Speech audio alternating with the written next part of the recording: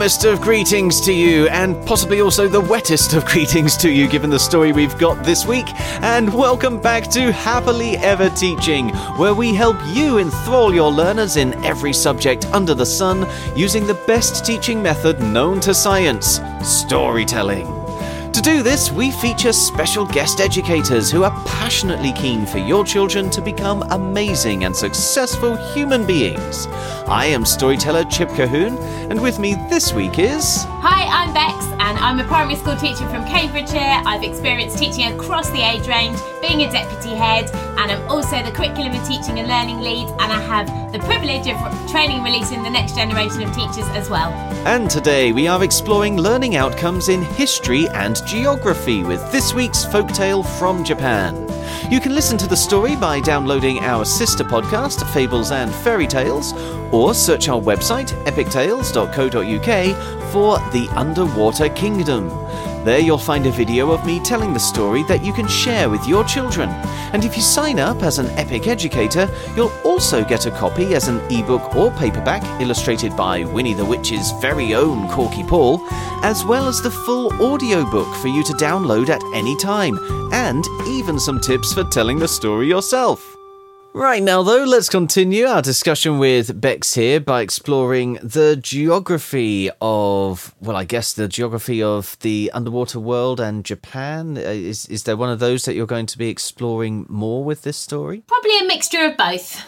Okay. So I was thinking that obviously the children in our early part of the school, so our early years children to our year 2 children, they need to have a real understanding of the 7 continents of the world and the seas that surround it. So that would be a great starting place to explore the location of this story. The setting is Japan, so really knowing where Japan is, which continent it's on, which seas surround it, the capital city, and some of, in year 2, you'd need to be looking at some of the human and physical features of Japan. So obviously we have got Japan now, and we've got Japan 700 years ago to be contending with as well, because the story's set 700 years apart with the when Urashima goes missing in the storm as to when he arrives out of the ocean. The 700 years have passed, so we would also need to be thinking about Japan now and Japan in the past, in order to help younger children particularly understand that concept, I'd start off by looking at our locality. So for me, it would be Cambridgeshire now and Cambridgeshire 700 years ago. What's changed? What's the same? And what's different? Because I think when Urashima comes out of the water, there's going to be a lot of things that he doesn't understand, because obviously our technology and all of our landscape changes quite significantly in short periods of time, let alone hundreds of years. Well, 700 in this fact. Yeah, so definitely. I think we definitely want to do some looking at the history as well as the geography. You can't look at one without the other, actually, I've realised. Not with this story. Not with this story. No. I love the idea, though, of doing this in different locations as well, because thinking of it, actually, as you were saying that, maybe that's one of the reasons why the time seems to go so slowly in the underwater world, because it just doesn't change as much as life has on land. You know, I'm sure 700 years ago, the sea, obviously there would be less plastic floating around, but they would be more or less the same types of creatures. Sharks are supposedly prehistoric, aren't they?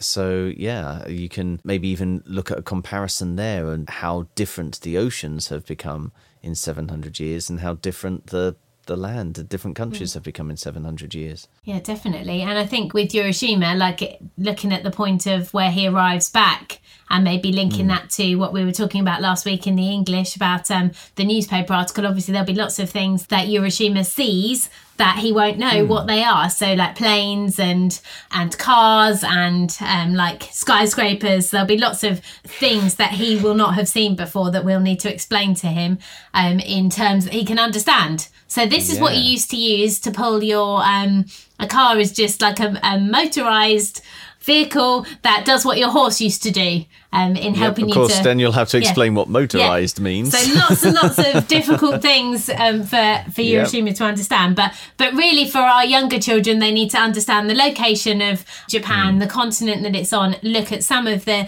human and physical features, and be able to, and I would then look at Japan now and Japan in the past. I'd also, this is again a topic that I think you could, or an idea that you could transport into the upper school, so into for our years 3 to 6 or 8 to 11-year-olds. And I think that I would want them to also explore Japan now, Japan 700 years ago, go back and pull on that prior knowledge that they should have already got from their time in Key Stage 1, and also then look at things like the climate of Japan and the tallest mountains, looking at more in detail the maps, so the biggest cities, the coast, and then getting them to again compare Japan now and Japan 700 years ago, and do the same with our local area, but look at a bit more detail about the particularly about the climate and the human and physical features of Japan. And then what I would really challenge the children to do is take the story and put it on a different continent. So what would be seen, what creatures would be living under the sea, what changes would have happened in that 700-year period if the story was set. For example, the easiest one that I can think of now is Antarctica, because a lot will have changed, because obviously the ice will have shrunk. We've had global warming. We've had there'll be lots of change. What animals would he come into contact with? What would he have rode onto the Dragon Palace? What would the Dragon Palace have been made out of? There's loads of different things, because then it really shows the children's understanding of different continents and different countries, and what's the same and what would be different in the story. What would we have to change, and what would be the same if we were to write it happening somewhere else. It's also a really fantastic exercise in descriptive language or metaphorical language, trying to that idea that you said earlier, trying to describe what you are experiencing using the language of what you know. So yes, I actually do that a lot when I'm telling this story. When Urashima comes out from the water, rather than saying he looked up and he saw a plane, I say something like he looked up and he saw a great huge metallic bird, but it seemed to have windows in the side, and it had wings that weren't moving, and it was making an enormous noise. What do you think it could be? And of course the children are going to know, but it's starting to help them realize that you sometimes need to describe things in a way that your listener, your audience understands. So being able to describe what Japan looks like using the language of the West, but also flipping that on its head and describing what your own hometown might look like in language and symbols that the Japanese might recognize. And some describing the past in language that we would know today, but doing that the other way around as well, describing today in language they'd know from the past. And I guess you've got a great opportunity again to immerse the children in the Japanese culture, again in whichever year group in the school. If you've got families in your community that are Japanese or have Japanese heritage, like Japanese shop or anything that you can think of in your local community, where you can get hold of some artifacts or get hold of some things that are important to the Japanese culture, just to help them to really understand where the story is being set. I think that just is so important to understand how different countries are the same and different to how we live in our country. So I think it's just a great opportunity to immerse them in culture as well. Fabulous. That's all we have time for today, folks. If you try out any of these ideas, or if you'd like us to help you teach a topic you are soon to cover with your young learners, please let us know on social media using @TeachHappily, or leave us a review using your favourite podcast app. Please also share this podcast with your colleagues and help us start a story-led revolution in classrooms around the world, so children everywhere can learn in a way that's effective, memorable and enjoyable all at the same time. Tomorrow, Urashima will help us create some art.